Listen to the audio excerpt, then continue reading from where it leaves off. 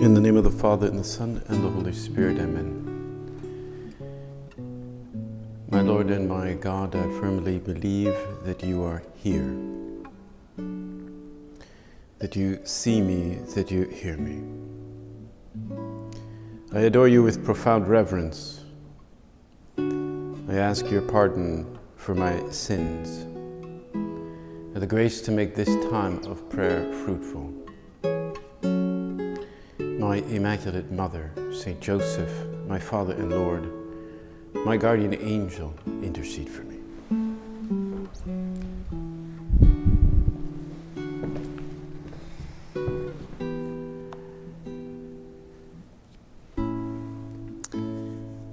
Today, as you know, is the feast, the solemnity of Saint Joseph,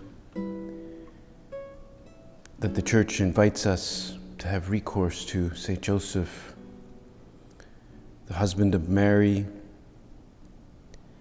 and the guardian of the universal Church. This patient and serene figure that we gaze at now as we see him looking down on the child Jesus here in this painting.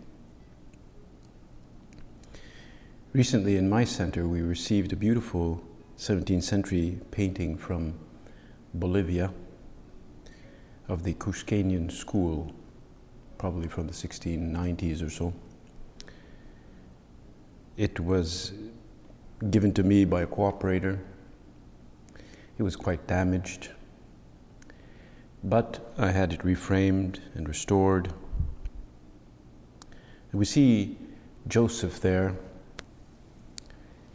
with the child Jesus, holding the child Jesus he's about 12, who's taking Joseph by the hand. And it's as though the little child is walking forward, kind of gently saying to him, "Let us go over here. Let us move down here." And Joseph, if you've seen the painting, you'll see he has a gentle, meditative gaze, his eyes looking down in a somewhat naive style of the Cusqueñan school. But he does seem to be praying in this painting, certainly, and many of the paintings you will have seen. He seems to be praying, but above all, he does not look afraid. He's not fearful. He's not stressed. In the Bible, there are at least 365 times in the Bible that speaks about fear, especially about not being afraid. Do not be afraid. And we can imagine that kind of fear that must have entered the lives of many characters in the Bible, that fear did not enter into Joseph, did not paralyze him.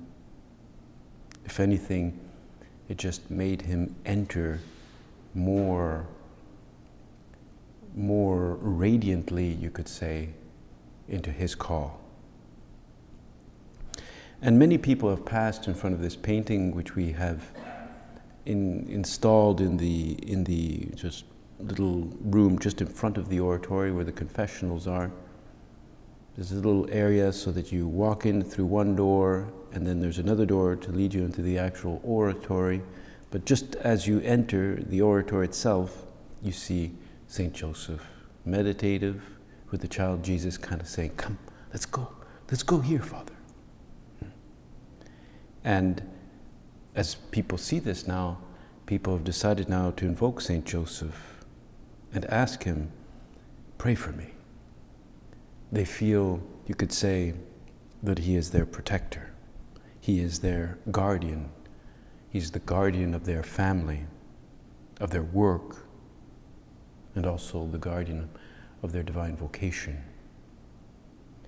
And now, in a special way, we can invoke him to be our guardian of our family, especially in front of this health crisis that the whole world itself is suffering now, with many hundreds of people being being infected by this, and of course many thousands also dying. The epicenter now seems to be in Italy, where thousands of people have died already.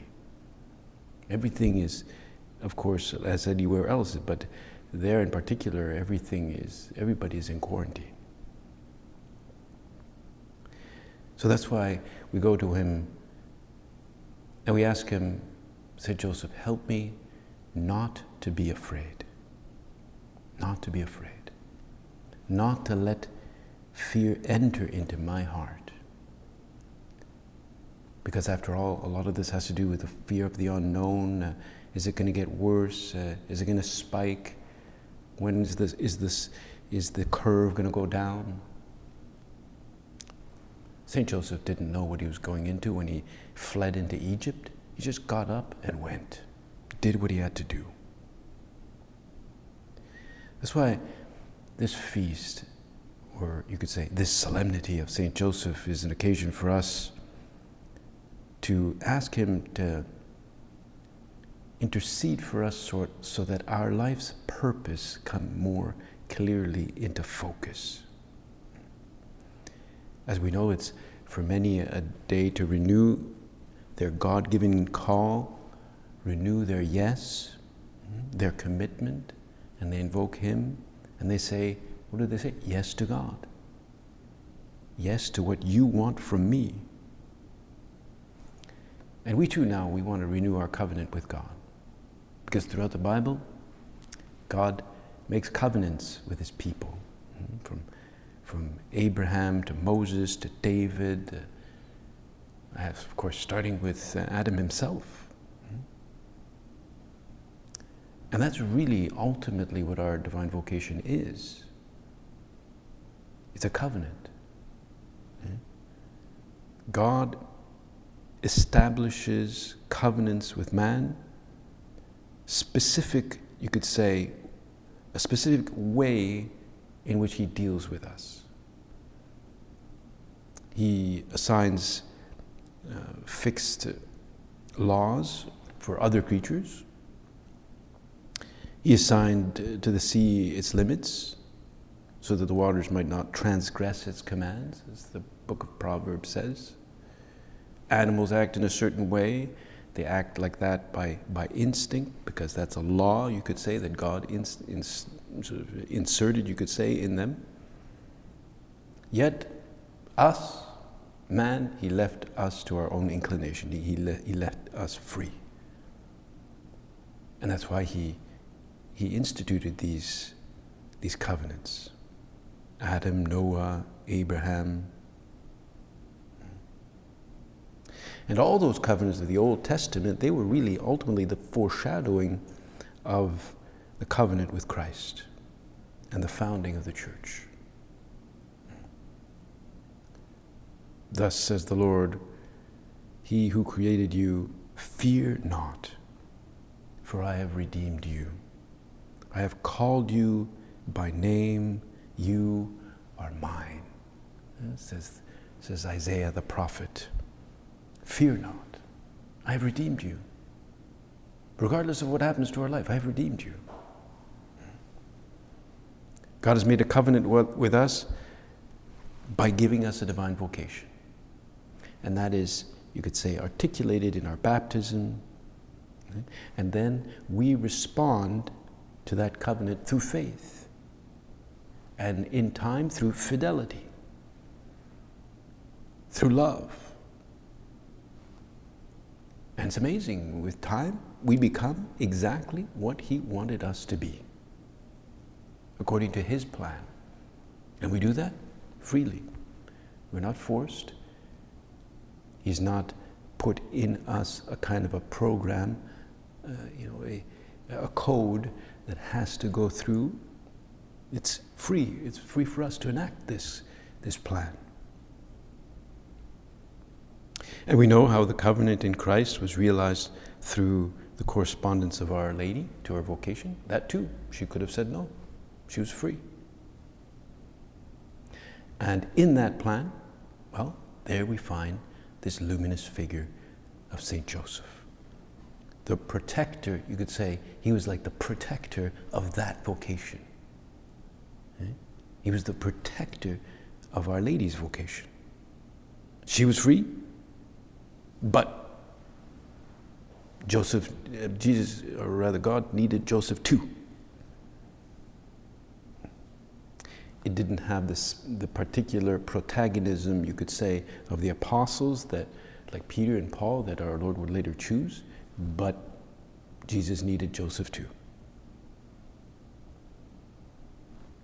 And without that silent yet active fidelity of Joseph, who gets out of bed, gets out of his comfort zone, and enters into that adventure which he does not necessarily understand entirely. He does not perfectly grasp everything that is happening to him. He trusts God. He trusts God. He was a man of deep interior life. He trusts God because he somehow understood exactly what God wants, even though he didn't know all the details. He may not have understood all the intricacies of that plan, but he knows his role, he knows his place. He knows that God wants him to protect this family, to watch over the Holy Family, to help Mary, help her, in this case in particular, to integrate into society. A woman alone in those days just wasn't done. It was certainly a woman alone with a son. It would not have made any sense. So that's why, like that painting, it's as though Jesus is saying, okay, Joseph, now let's go over here. And the little child Jesus is leading him along. And he is surrounded by beautiful landscapes, and there are birds all over, like the song of the chickadee.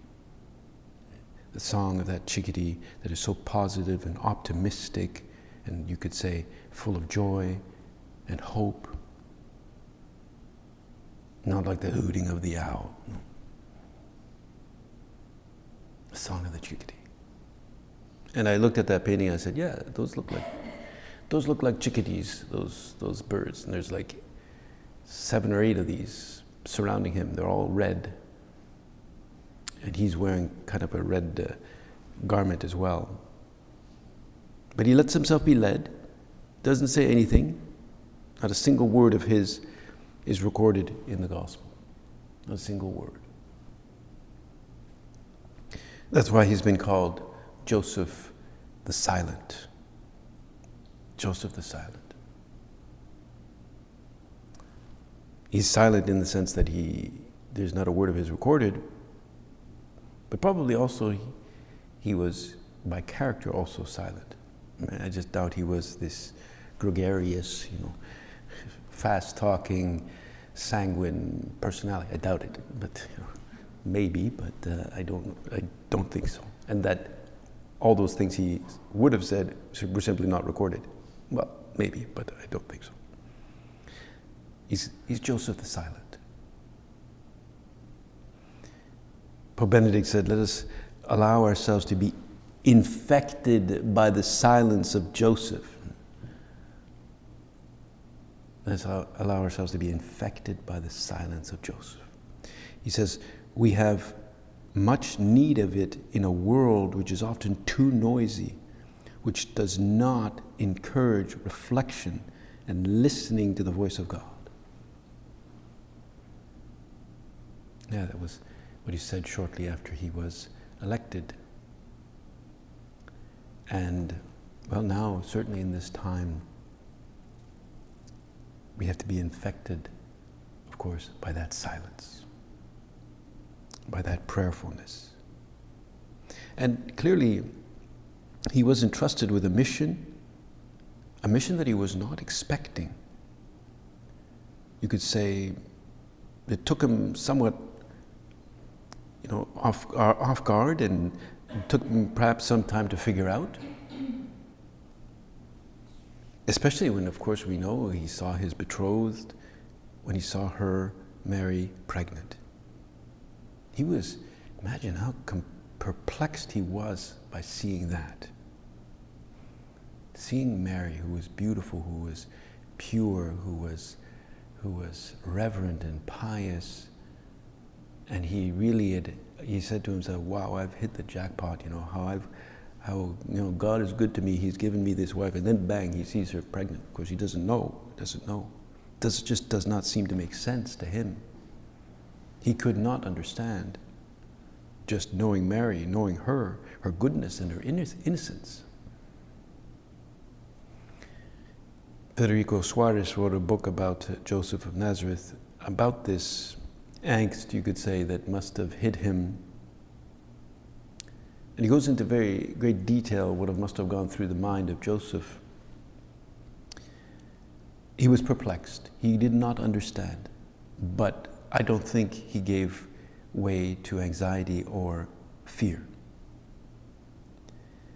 And so Federico Soares says that in the end, Joseph felt, well, there was a mystery here, something greater than he.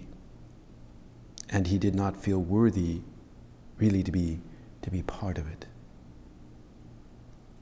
And so he thought, well, the best thing for me, since I'm not worthy, I'm just gonna divorce her privately, just so no shame comes upon her.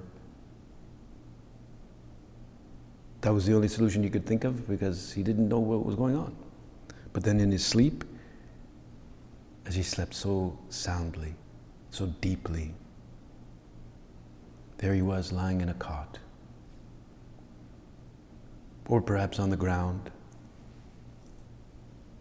There, God spoke to him in that marvelous dream,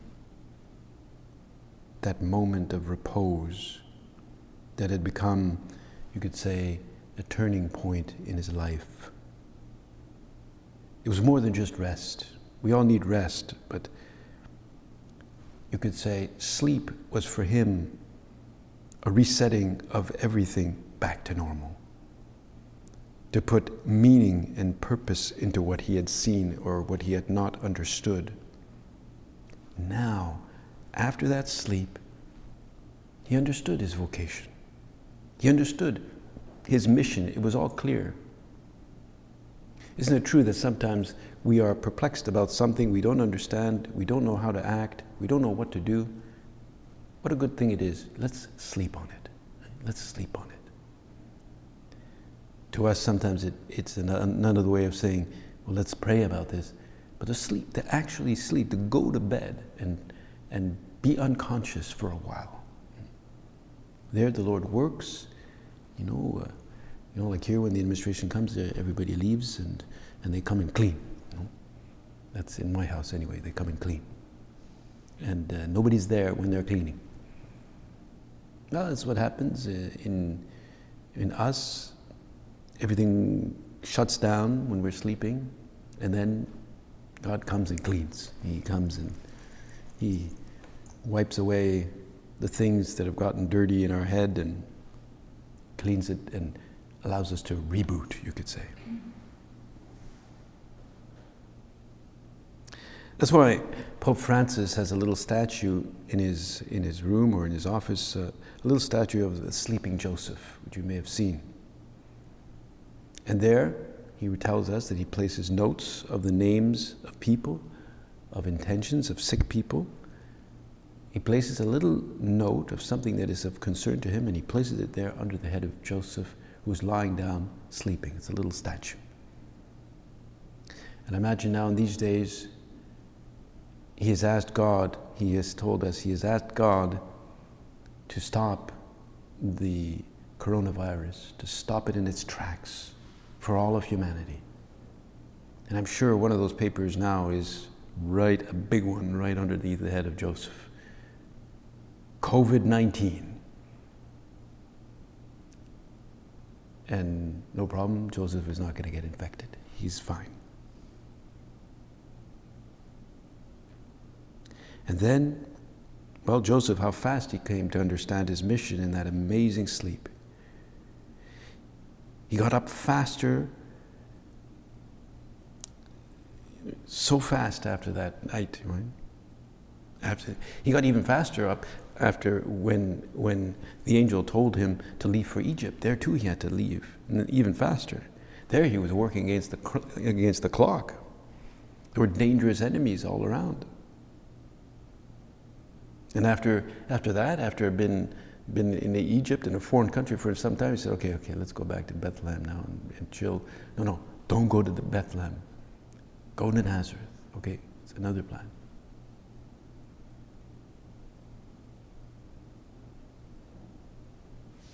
In that scene where he was in Egypt, no doubt somehow, when he and Mary and the child were in Egypt, I'm sure they got news of the massacre of the innocents in Bethlehem. The other day I saw that famous painting by Rubens, The Massacre of the Innocents, in the Art Gallery of Ontario from, I believe it's 1612. And there we see the women with their children being wrenched from their arms. And these rough and evil men massacring their children. It's a dramatic and scary painting full of upheaval and drama. I can imagine that Joseph must have felt somewhat, you could say, somewhat guilty, because he somehow understood that those children being massacred, those innocent children in Bethlehem by Herod's men, these rough men with no qualms, no moral compass. I mean, if you kill a little 2-year-old toddler, how can you have a moral compass? I mean, you're rough.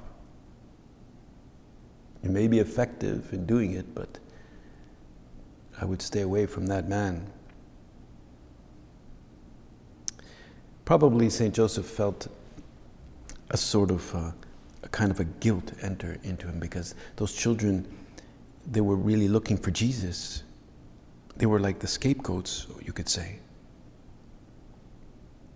But he understood at the same time that they were part of God's providential plan against the wickedness of Herod, who was absolutely mesmerized with power, and who used wicked men for the sake of protecting his own power. It's just that Joseph understood that this child had to be saved, no matter what the cost. Because it was so important, because he in some way was going to save many, many others.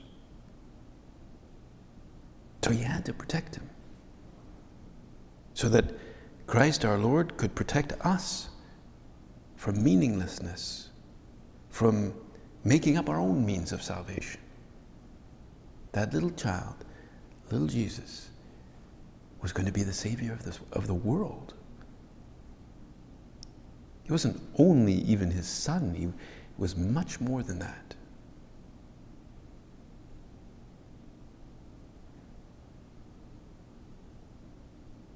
And yet he is silent. He is hidden. He is really almost like a shadow.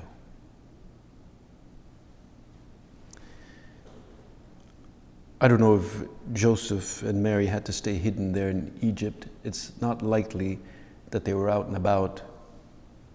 On the one hand, it was a different country, it was a different language. So probably they spent a long time together in the home, cooped up. And some people, when they're like that in those situations, like many are today, these days, they come closer to each other. They understand each other, you could say, in a new way. And they end up, as we say, growing on the inside. Like our founder did with our first brothers in the legation of Honduras in 1937. Don Alvaro said that this time there were 4 with our founder, and he said it meant a breakthrough in my interior life, because we got to live so closely with our founder. He arrived there with Jose Maria González Barredo, with Juan Jiménez Vargas, with Jose Maria Eduardo Elastui and later on the brother of Jose Maria, Santiago. They arrived there on March 13th, 1937. And they were in this legation, which was like a house along the Castellana there in Madrid. And the family that owned that house, the name was Pedro Jaime de Mateo. He was a Salvadoran diplomat who was kind of honorary consul general of the Republic of Honduras. And he gave them this, what they called second-class diplomatic protection. It was a nice home, nice place. Yeah, but there were 100 other refugees in that house. And so they just got one tiny little room, which actually had served previously as a place to store coal. So it was like a coal dump. So it was rather sort of dark and musty, with a window that looked into the courtyard and one single light bulb hanging from the ceiling.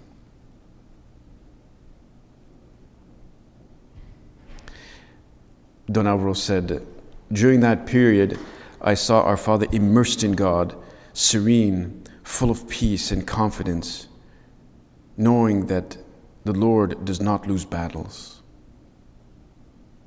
At the same time, he had put his life in God's hands. I saw him suffer, yet I saw him joyful.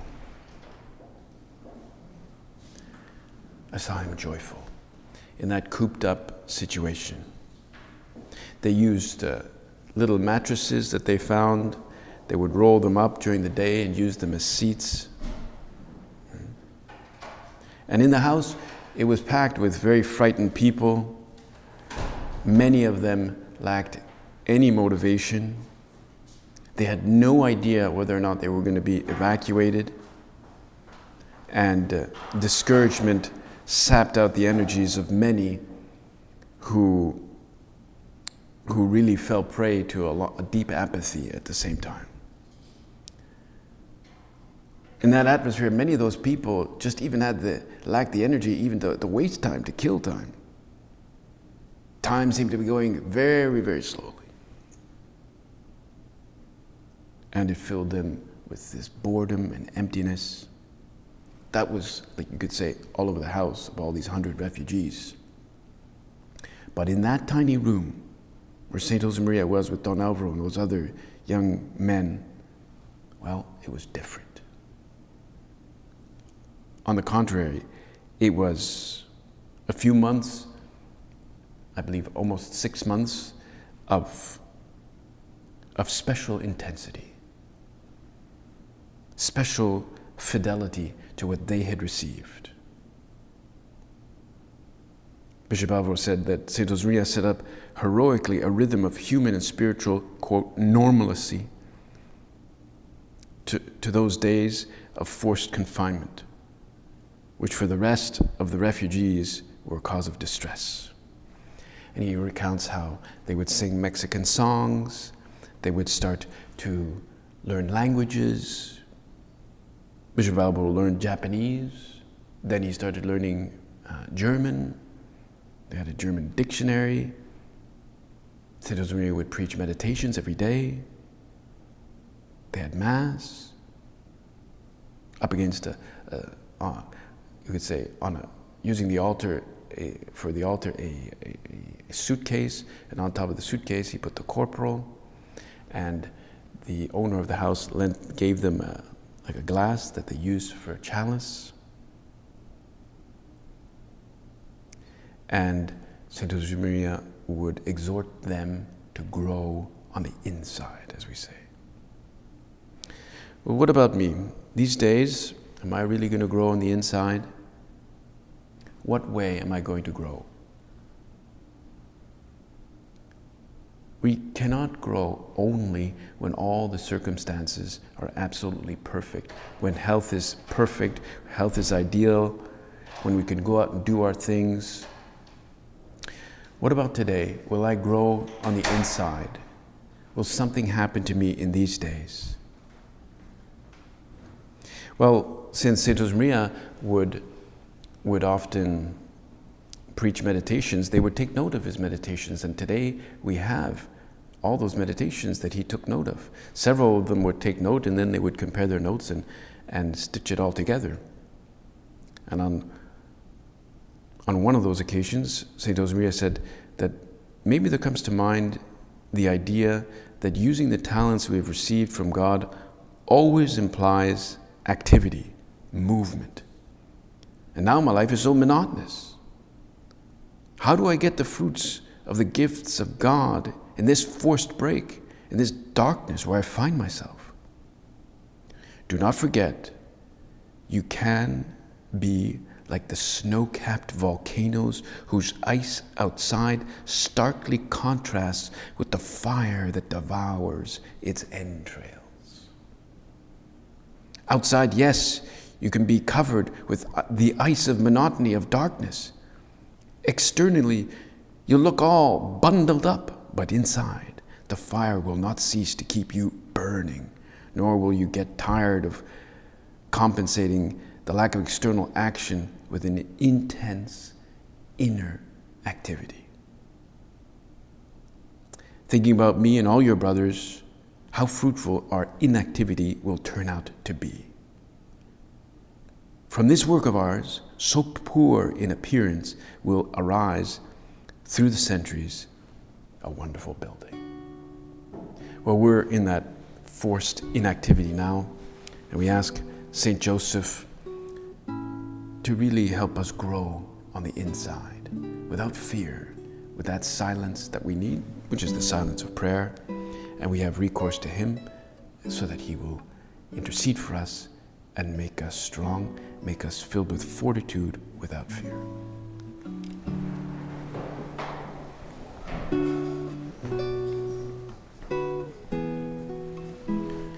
I thank you, my God, for the good resolutions, affections, and inspirations you've communicated to me in this meditation. I ask you help to put them into effect. My Immaculate Mother, Saint Joseph, my Father and Lord, my guardian angel, intercede for me.